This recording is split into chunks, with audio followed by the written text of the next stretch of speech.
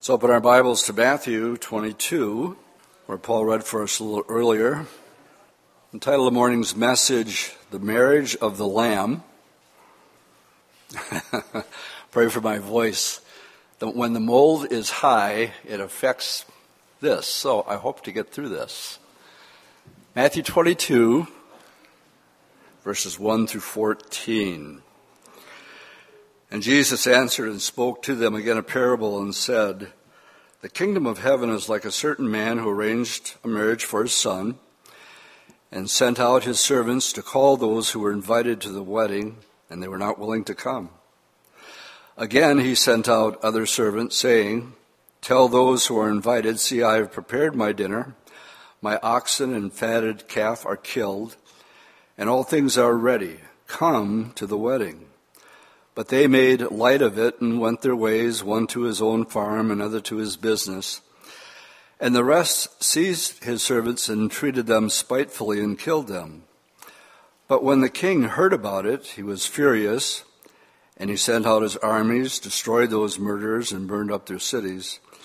And then he said to his servants, 'The wedding is ready, but those who were invited were not worthy. Therefore, go into the highways, and as many as you find, invite to the wedding.' So those servants went out into the highways and gathered together all whom they found, both bad and good. And a wedding was filled with guests.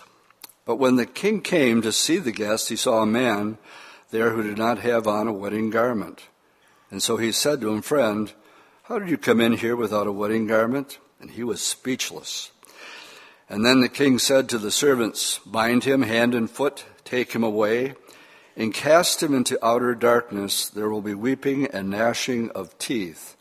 For many are called, but few are chosen.'"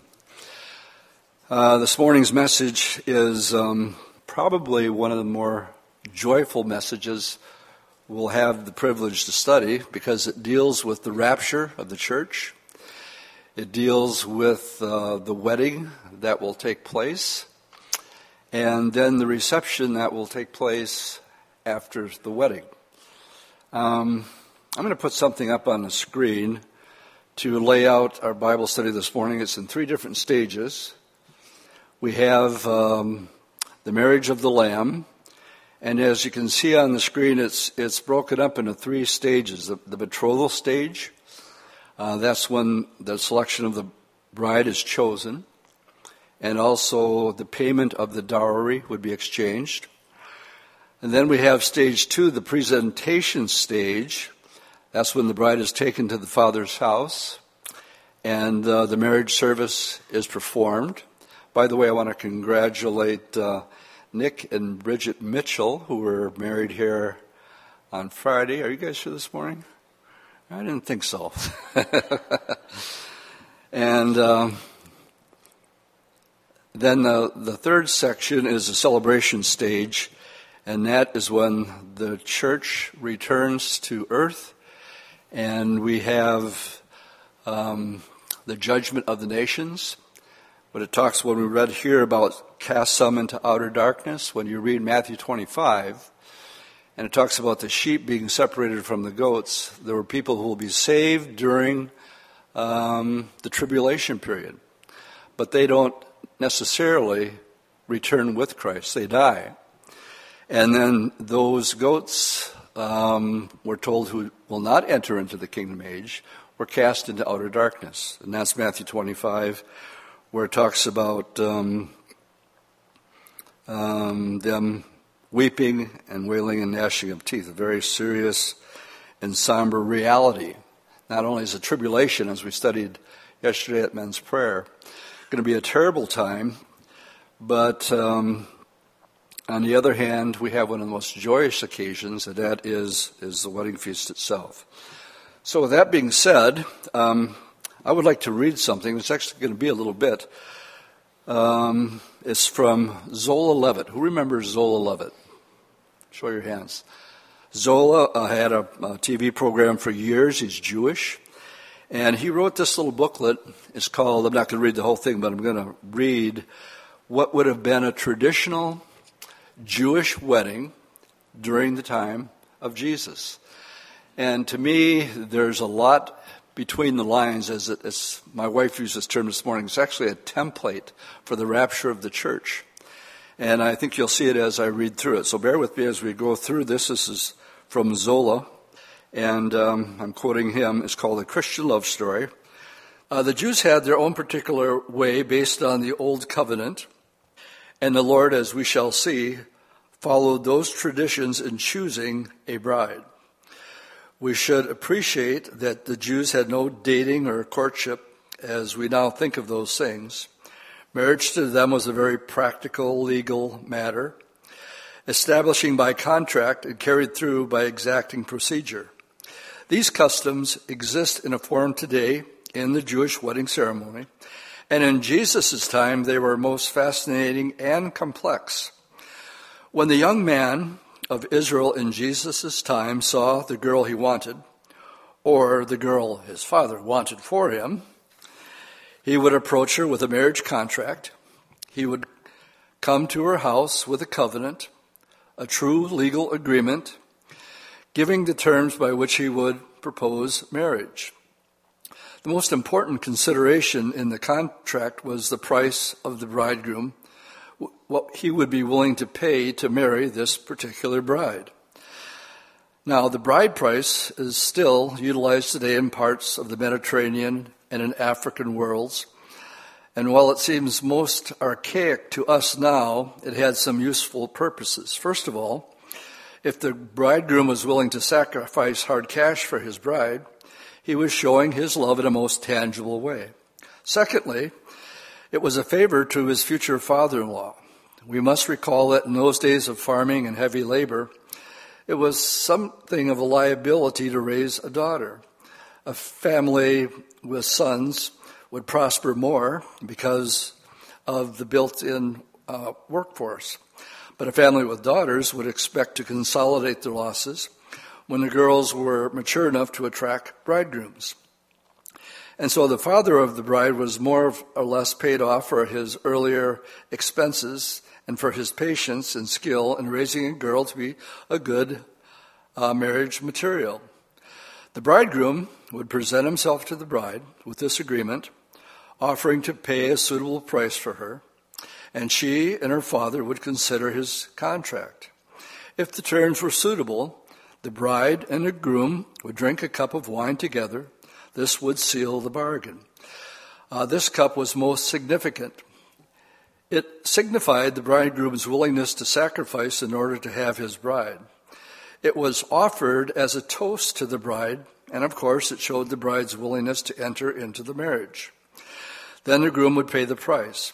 It should be said that this price was no modest token, but was set so that the new bride would be a costly item. That was the idea.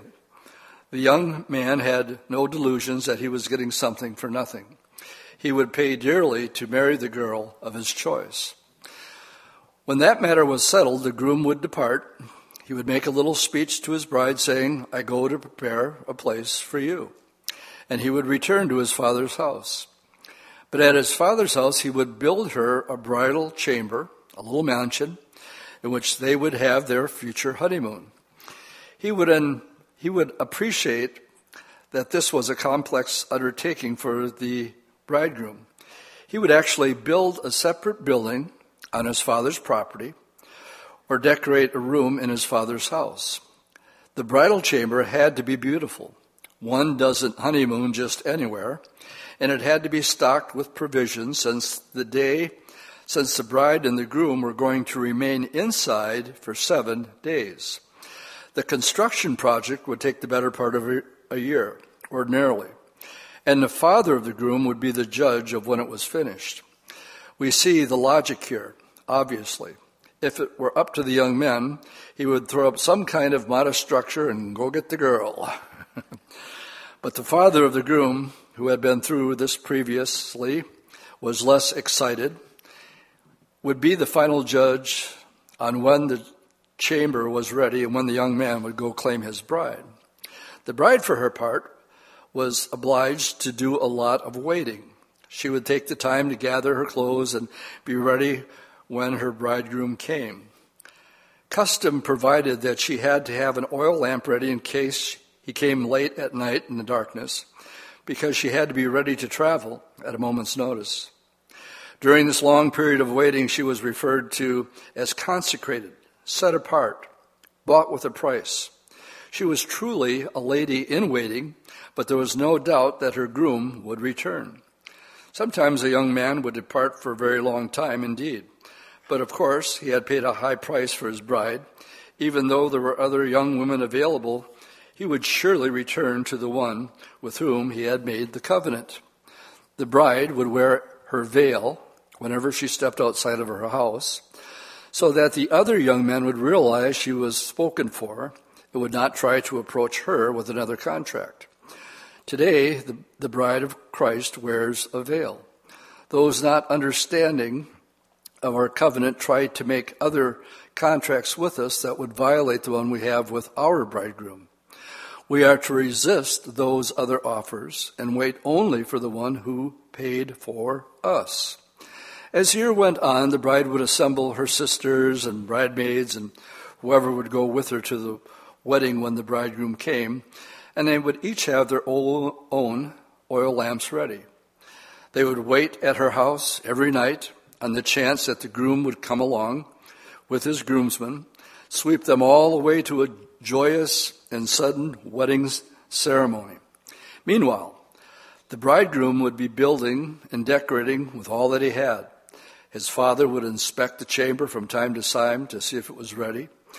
If you came along the road at this point and saw the young man working on his bridal chamber, we might well ask, "When's the big day?"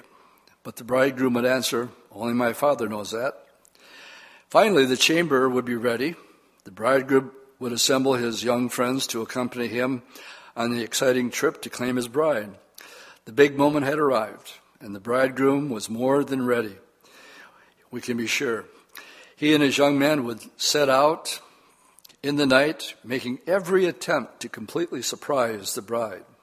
And that's the romantic part. All the Jewish brides were stolen. The Jews had a special understanding of a woman's heart. What a thrill for her to be abducted and carried off in the night, not by a stranger, but by one who loved her so much that he had paid a high price for her. Over at the bride's house, things had better be ready. To be sure, the bride would be surprised, since the groom would try to come at midnight while she was sleeping, but the oil lamps were ready, and the bride had her veil. And while she might be sleeping, in her wedding dress, she was definitely surprised. It's a wonder she would sleep at all as that year went on. Now, there were rules to observe in consideration of a woman's feelings. The groom couldn't just rush in after her. After all, her hair might be in rollers. I don't know if they had rollers in the first century. Actually, as the excited party of young men would get close to her house, they were obliged to give her a warning. Someone in the wedding party would shout. When the bride heard the shout, she knew her young man would be there momentarily. She had only time to light her lamp, grab her honeymoon clothing, and go. Her sisters and bridesmaids who wanted to attend also had to have their lamps trimmed and ready, of course. No one would try to walk through ancient Israel with its rocky terrain in the dark of night without carrying a lamp. And so the groom and his men would charge in, grab the girls, and make off with them. The father of the bride and his brothers would simply look the other way, perhaps maybe making one quick check to see that this was the young man with the contract. And the wedding party would be off. People in the village might be awakened from their sleep by the happy voices of young people carrying oil lamps through the streets, and that's how they knew a wedding was going on. Today, we hear car horns honking.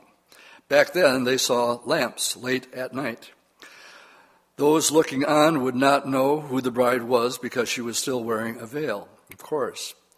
But she would be returning through these same streets a week later with her groom, and then her veil would be off at the return of the bride with her bridegroom, all the people will know just who got married, and they would realize the total significance of this wedding. When a wedding party reached the house of the groom's father, the bride and groom would go into their chamber, shut the door, no one else could enter.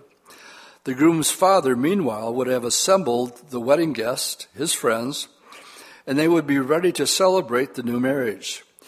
Since the wedding was actually going to take 7 days until the appearance of the bride and groom out of the chamber, it was hard to plan for. Occasionally, the host would run out of wine, as we can well imagine.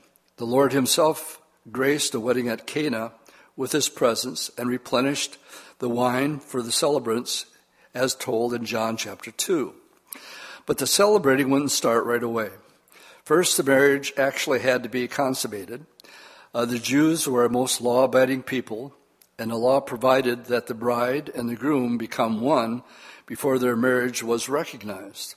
Thus, the friend of the bridegroom, the individual we might refer to as the best man, would stand near the door of the bridal chamber, waiting to hear the bridegroom's voice. When the marriage was consummated, the bridegroom would tell his friends through the door, and the friends would then go to the wedding guests and announce the good news. The celebration would then begin, and it would continue for an entire week. At the end of the week, the bride and the groom would make their long-awaited appearance to the cheers of the crowd. There would be a joyful meal, a marriage supper, which we might refer to as a wedding reception, to honor the new couples. At this point, the bride would have discarded her veil, since she was now a married woman, and all would see exactly who it was the bridegroom had chosen. The next couple of guests would enjoy a magnificent feast to conclude the entire matrimonial week. After the marriage supper, the bride and the groom would depart, not remaining any longer at the home of the groom's father. They would go instead to their own house, which had been prepared by the bridegroom. The bride of Christ will spend 7 years in heaven at the home of the groom's father, and then we shall return with our bridegroom to occupy the kingdom he has prepared for us. As the bride and the groom would travel back through the village, it would be appreciated by all onlookers just who the couple was and where their permanent home would be.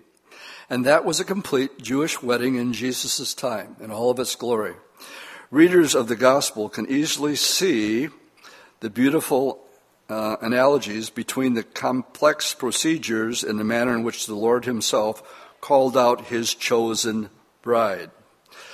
Perhaps there's no happier Bible study than this one.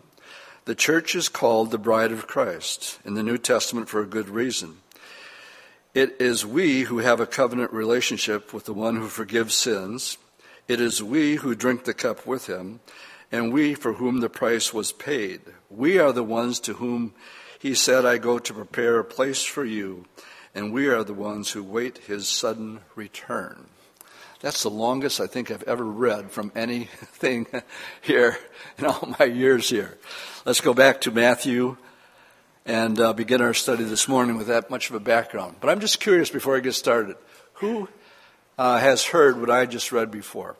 Just raise your hands. Quite a few of you have, but more of you have not.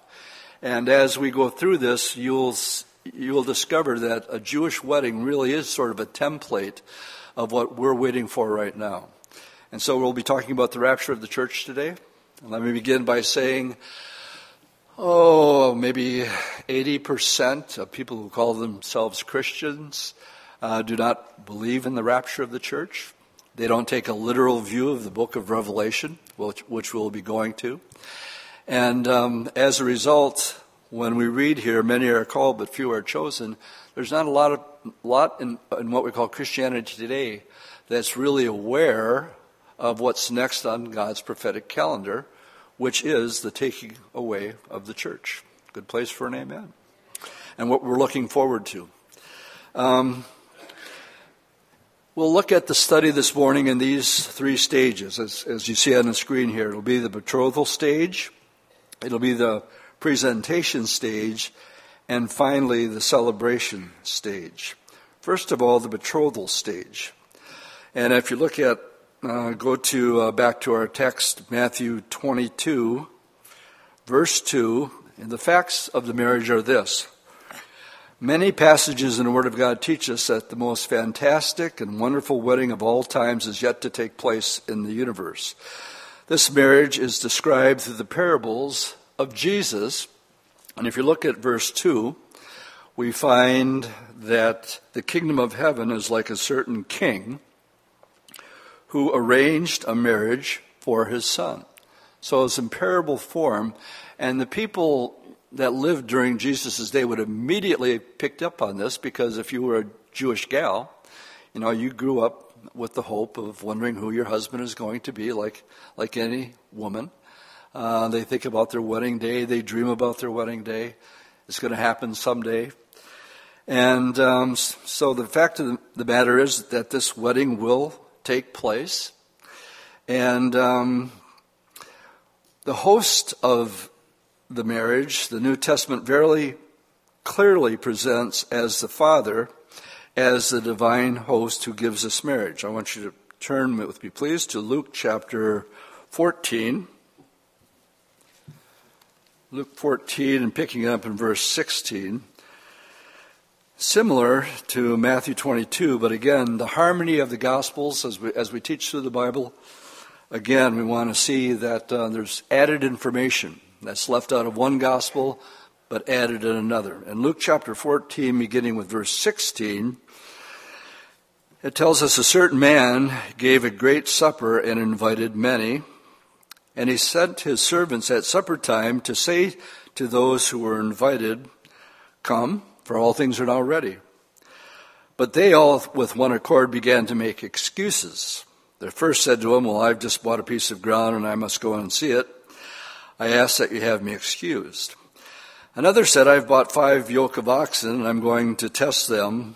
I ask you to have me excused."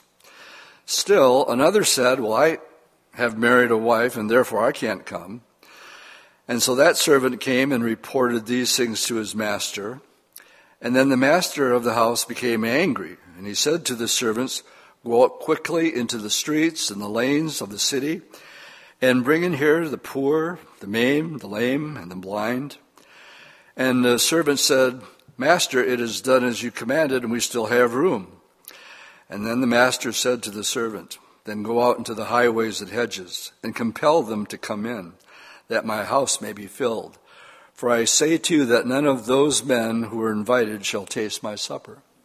Now, in the Old Testament, the job of the prophets was to prepare the people for the coming of the Messiah. That was their whole job, the hope of the Messiah finally coming. That was their hope. But it says, if you're taking notes this morning, you might want to jot down John chapter 1, verse 11, where it tells us he came unto his own. He was a Jew who came to the Jewish nation as their Messiah. He came unto his own, but his own received him not.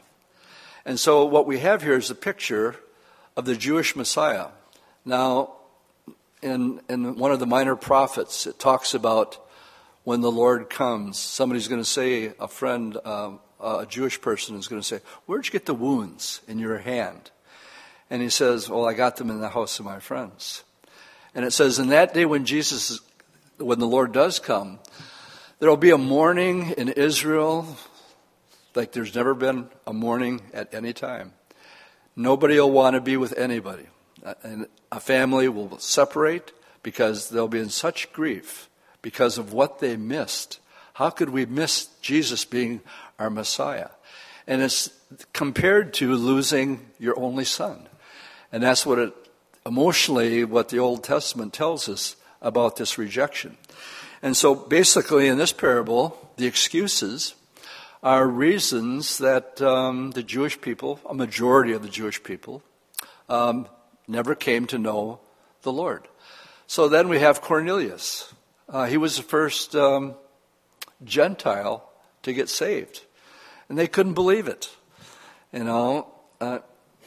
Peter's given this Bible study to these Gentiles, and right in the middle of his Bible study, the Holy Spirit falls on Cornelius and the people gathered there, This is unbelievable. A Gentile can be saved. Actually, the word dog is used there, sort of derogatory form. Unbelievable. Well, who are these Gentiles? Well, when we read this parable, they're the ones that are the lame and the blind and the poor. And the master said, well, we've told them, and the idea here is go find more. And here is the Great Commission. Go into all the world. Preach the gospel.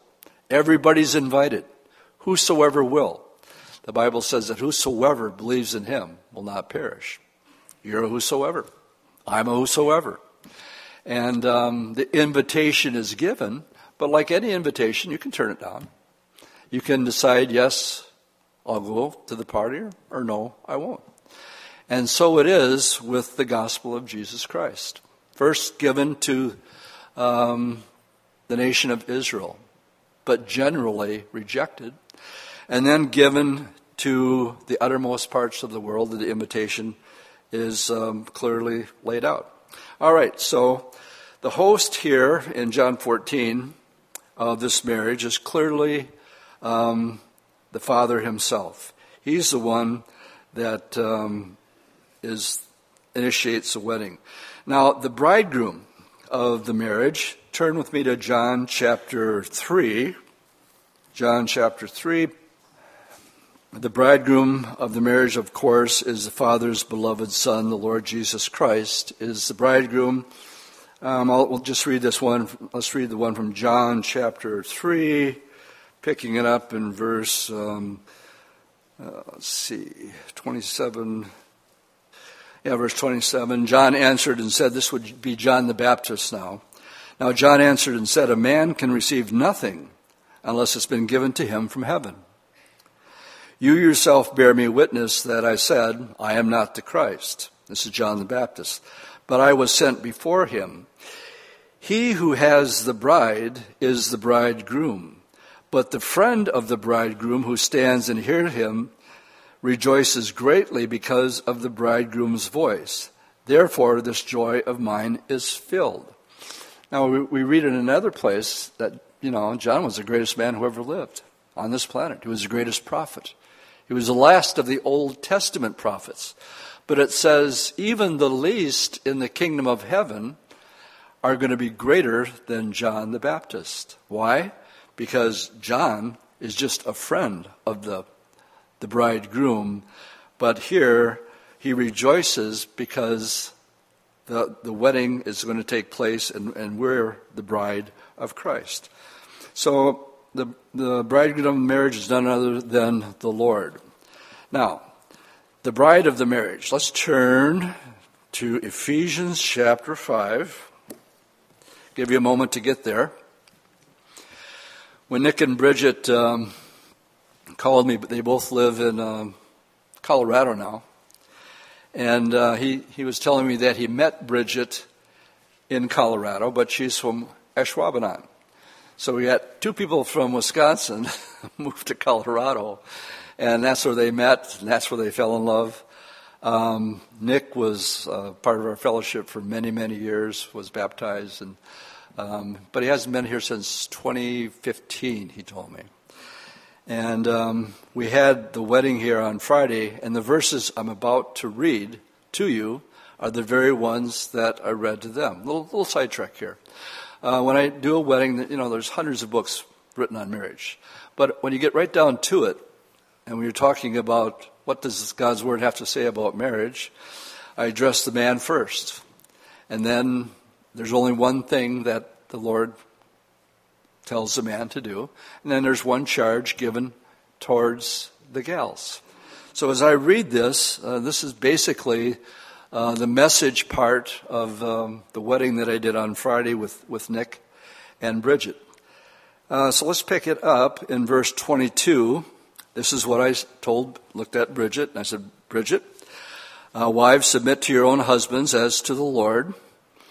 For the husband is the head of wife, as also Christ is the head of the church, and he is the Savior of the body. Therefore, just as the church is subject to Christ, so let the wives be to their own husbands in everything. And then I look at Bridget and I said, When you gave your life to Jesus and you became a Christian, and one of the things we learn when you're born again, you can't call the shots anymore. We call Jesus Lord for a reason. We're told to pray about everything. We can't make our own decisions. So we say, Lord, can we do this? Or Lord, can I do that?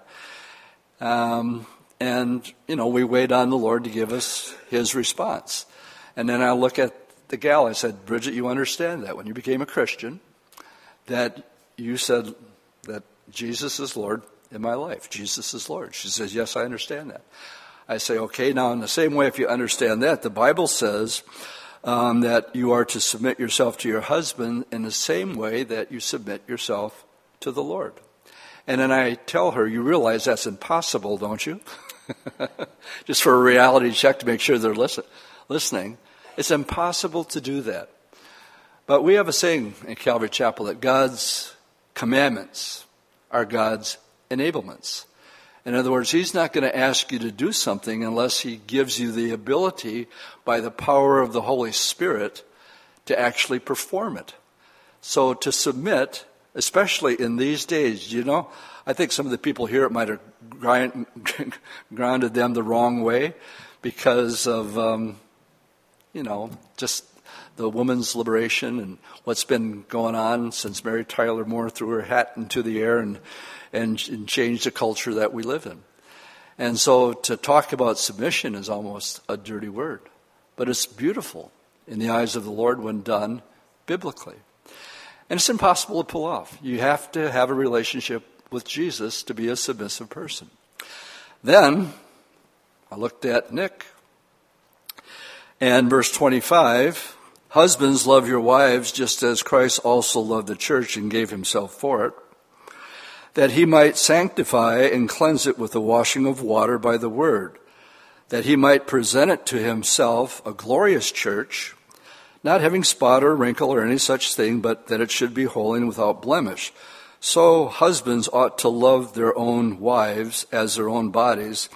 He who loves himself, no one ever hated his own flesh, but nourished and cherished it, just as the Lord does the church. And so I looked at Nick and I said, Nick, the Bible says here that you're to love just as Jesus loved the church. And I said, how did he do that?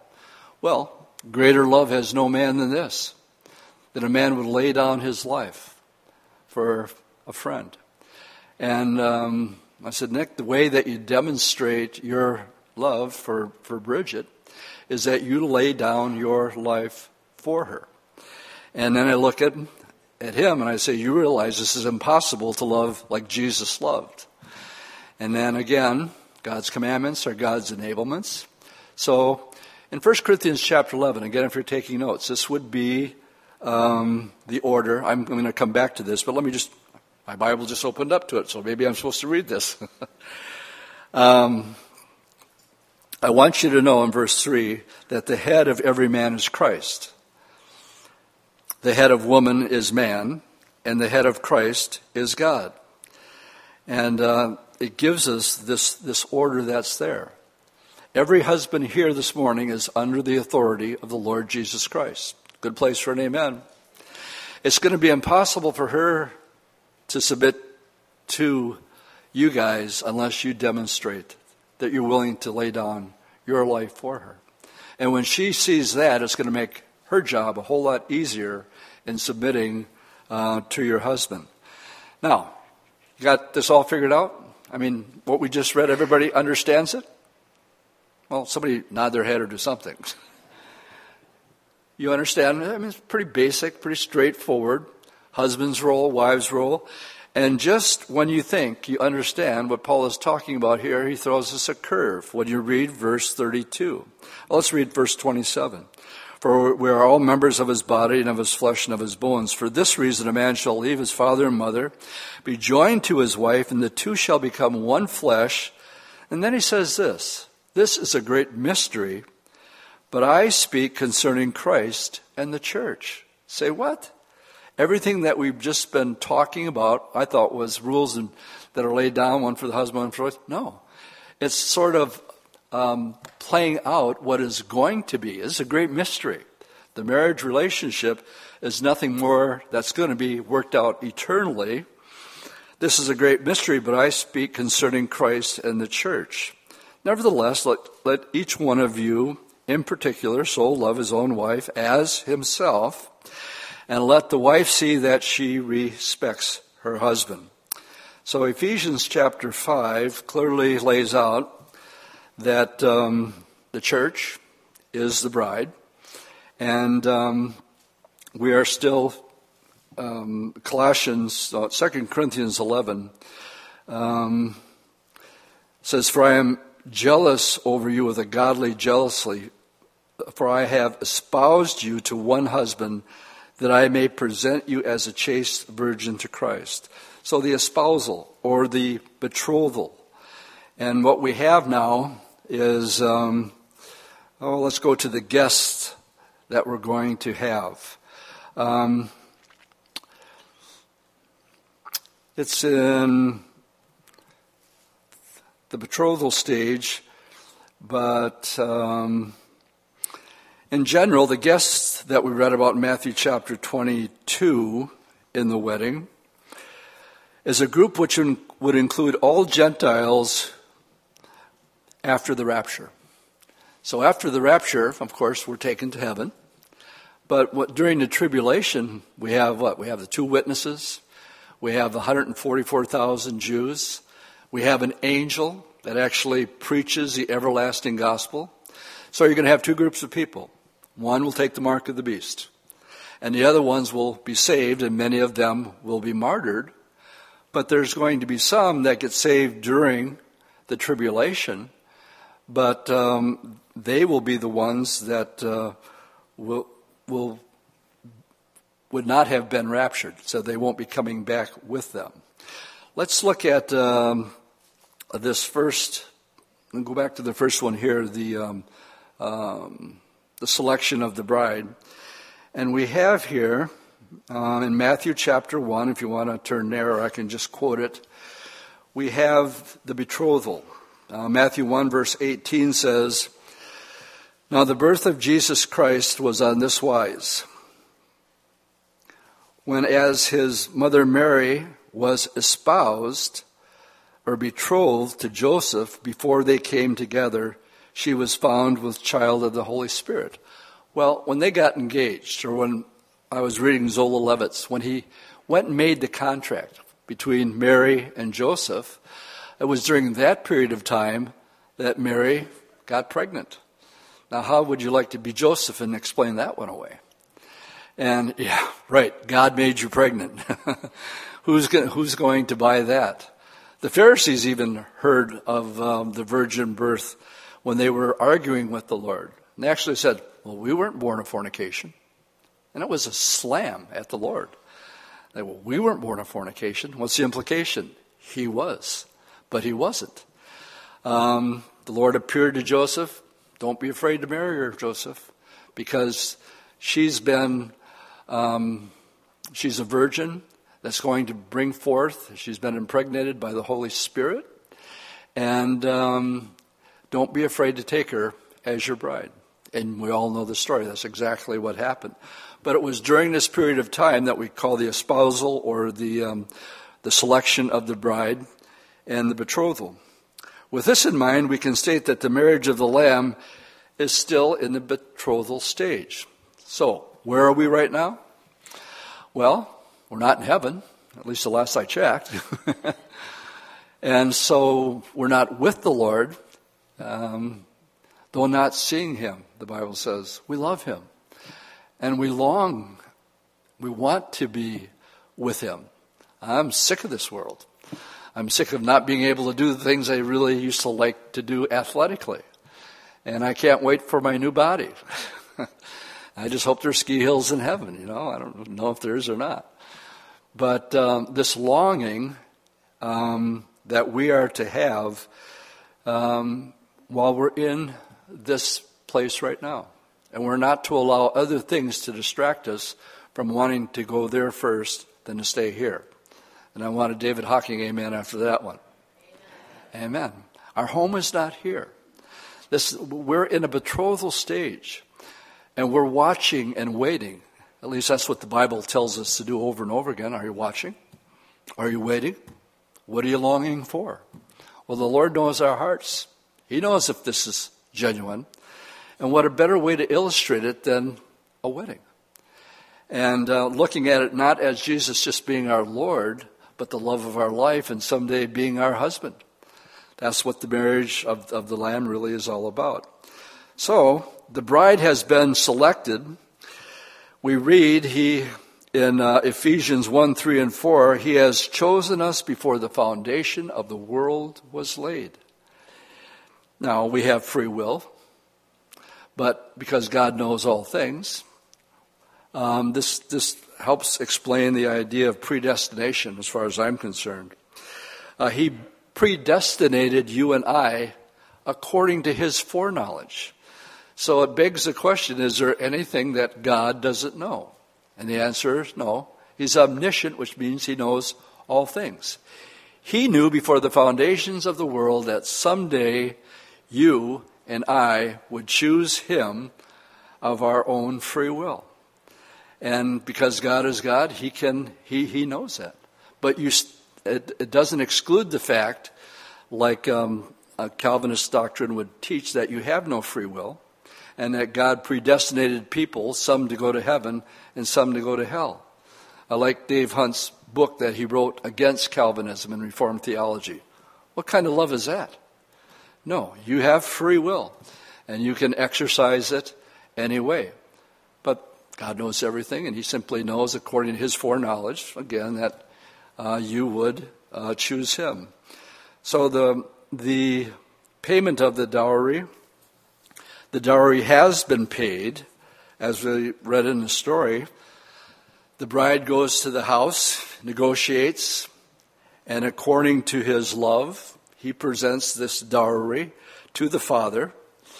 The dowry has been paid. If you're taking notes, 1 Corinthians, let's go to 1 Corinthians 6, verse 19. It says, "Know you not that your body is the temple of the Holy Ghost, which is in you, which you have of God, and you are not your own? Notice, for you were bought with a price. Therefore, glorify God in your body and in your spirit, which are God's." And then in 1 Peter, again, if you're taking notes, 1 Peter 1, verses 18 and 19, "For as much as you know that you were not redeemed with corruptible things, such as silver and gold, but with the precious blood of Christ, as a lamb without blemish and without spot." You see, the price has been paid for you. Jesus is the only one who could pay it. And as a result, we belong to Him. We've been bought by Him. So this pretty much wraps up stage 1 in our study this morning. Stage 2, the presentation stage. All right, we're in the place right now where we're still here, but there's coming a time that nobody knows the day or the hour. I hope it's before this Bible study is over, that the Lord is going to come. And I'd like you to turn to Revelation chapter 4, the presentation stage.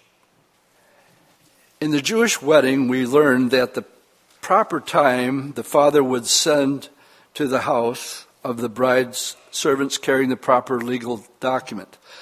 The bride would then be led to the home of the groom's father, and when all was ready, the father of the bride would place her hand in the hand of the groom's father, and he would then place her hand in that of the son.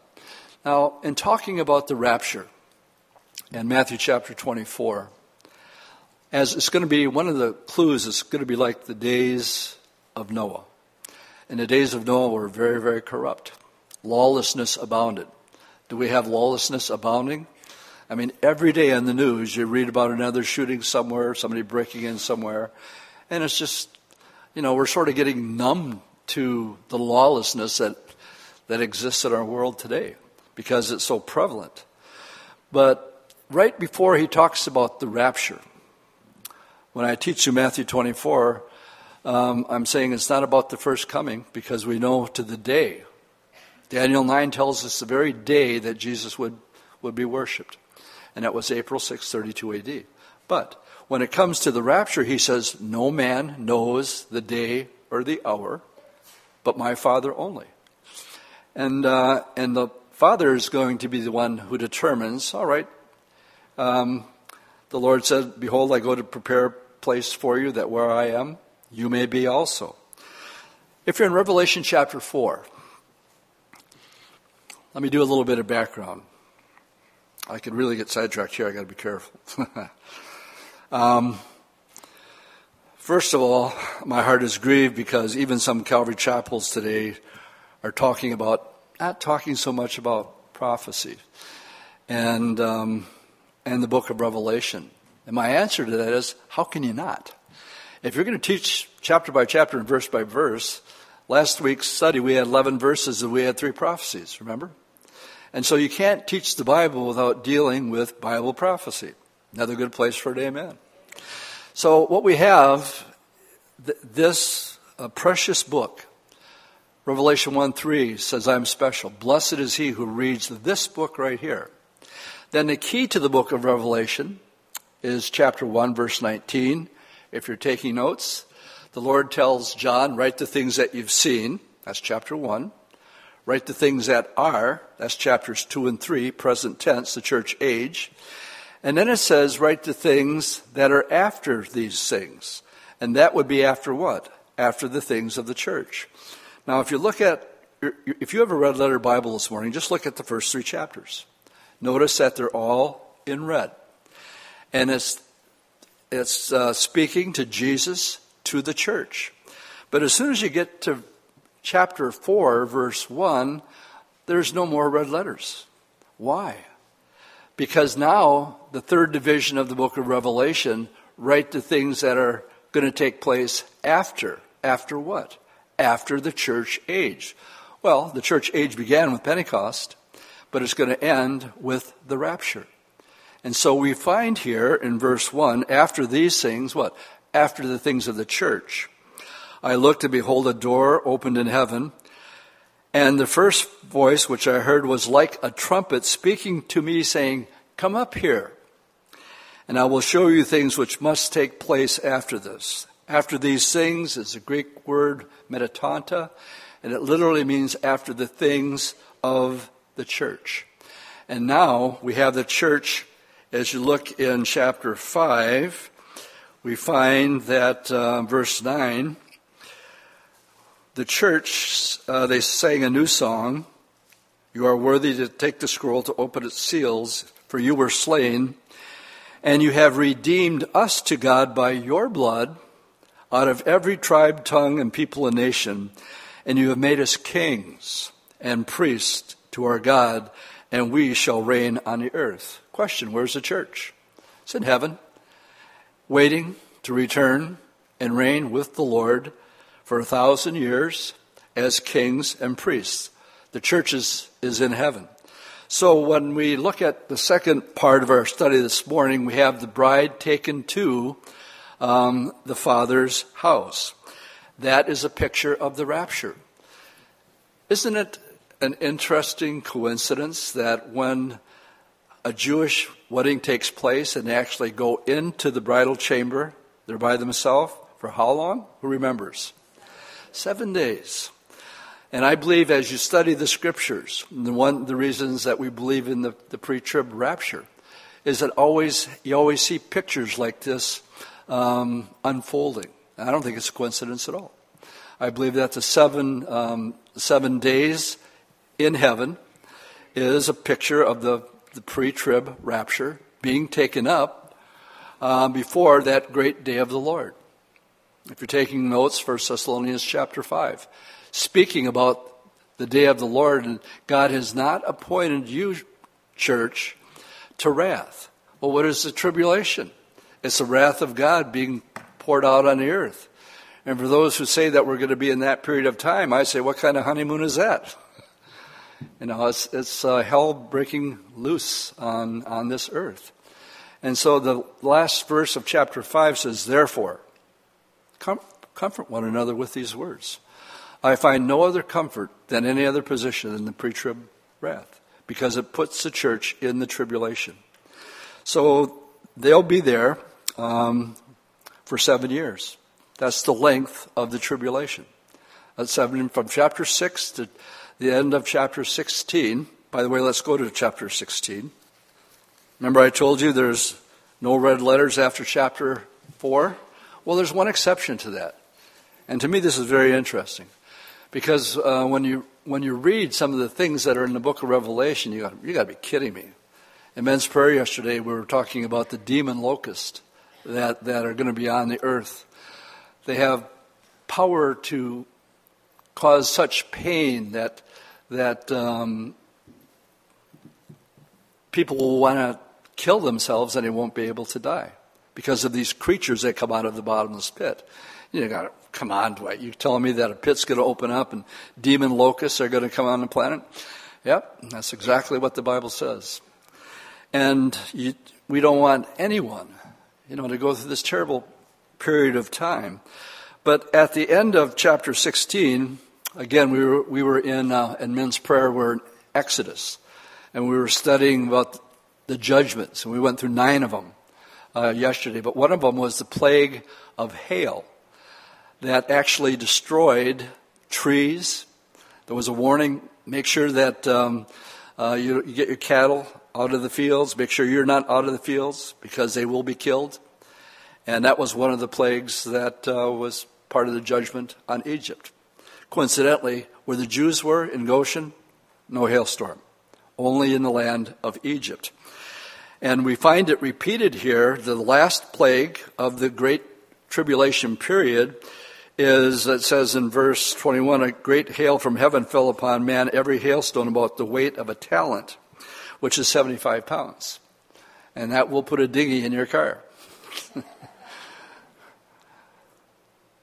Because of the plague of the great hail, since the plague was exceedingly great. This destroys planet Earth. When planet Earth is plummeted by 75 pounds to 125 pounds, we don't know. But that will pretty much wipe out and flatten this planet. But right before the Battle of Armageddon, we have verse 15. For those of you who have a red letter Bible, doesn't it seem weird that you look down at this and all of a sudden it's the first time since end of chapter 3 that we have red letters? That's because this is pointed to us while we're still here in the betrothal stage. See, this hasn't happened yet. But it says, behold, I'm coming as a thief. Blessed is he who watches and keeps his garments, lest he walk naked and they see his shame.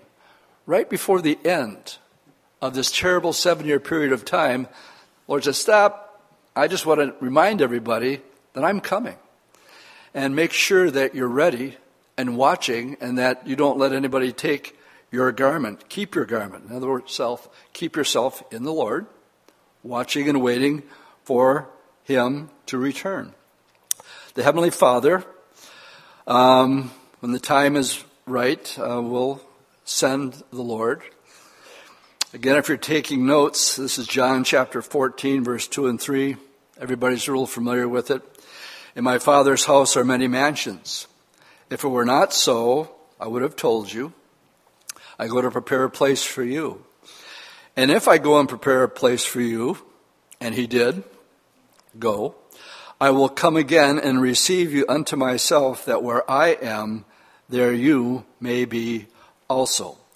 This would conclude the second stage up on the screen here. The bride taken to the Father's house, and the marriage, I believe, takes place actually in heaven. And that brings us, let's go back to Matthew chapter 22. This brings us to the final section, the celebration stage.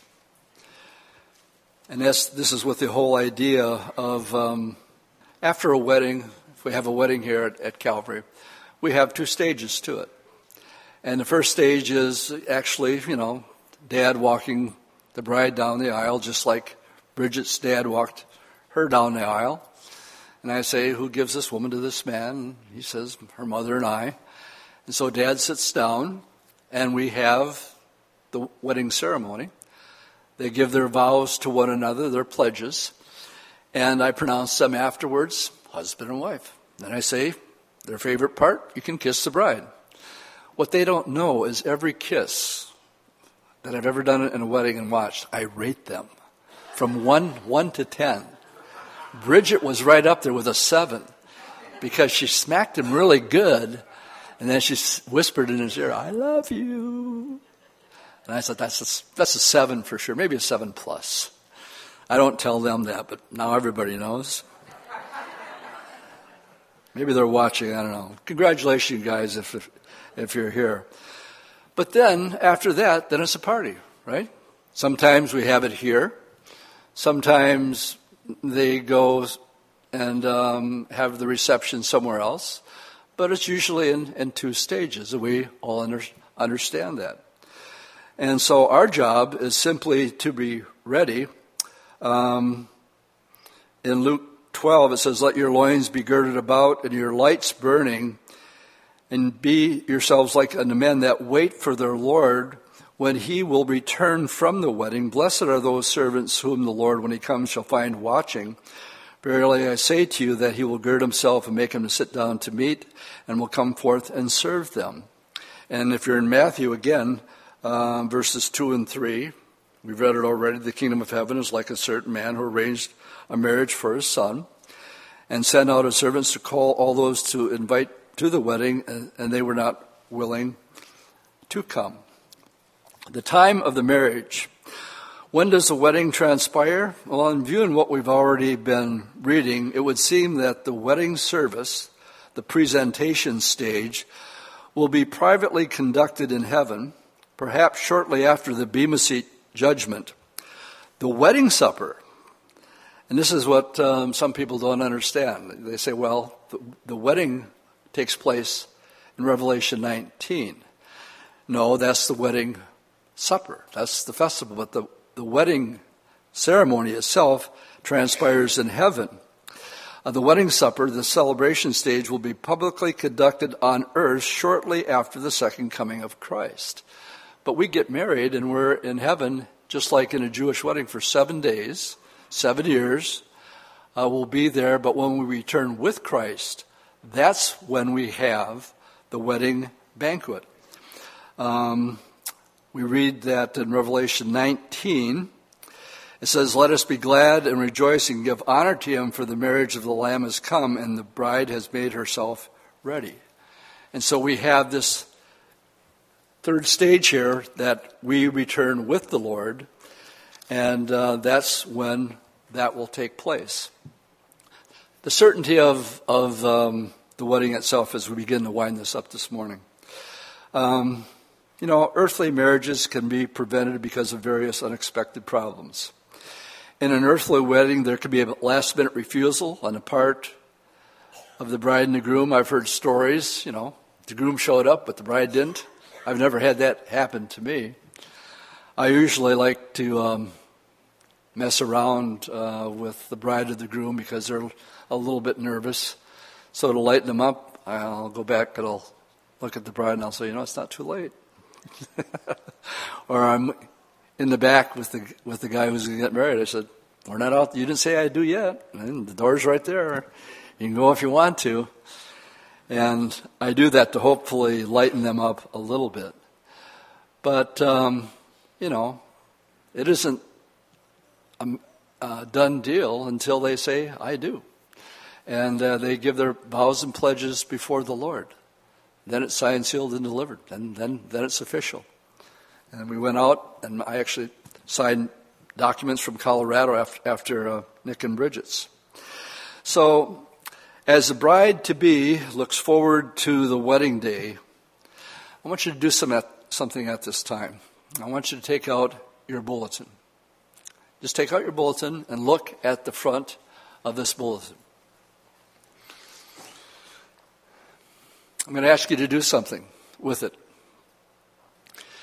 Because we've had a study this morning on the marriage of the Lamb. It could be head information for some, but I want you to remember this Bible study this morning. And what people do with things that they don't want to forget, you know where they end up? Who can tell me? The things that, a picture that you don't want to forget, where does it end up? Where? On a refrigerator. It ends up on a refrigerator. And I got precious moments and memories from my parents to my dogs, from whatever. And they're on my refrigerator. And I thought, Lord, how can we maintain this Bible study this morning? You know, I gave you a study which is information primarily. But we're talking about romance here. And if a picture can describe 1,000 words, certainly this one can. We have this woman in her wedding dress looking out of her window, waiting, longing, hoping that today might be the day. Perhaps today. You know, it really could happen. No man knows the day or the hour. Perhaps today. As the bride, how many times has the Lord said, be watching and be waiting?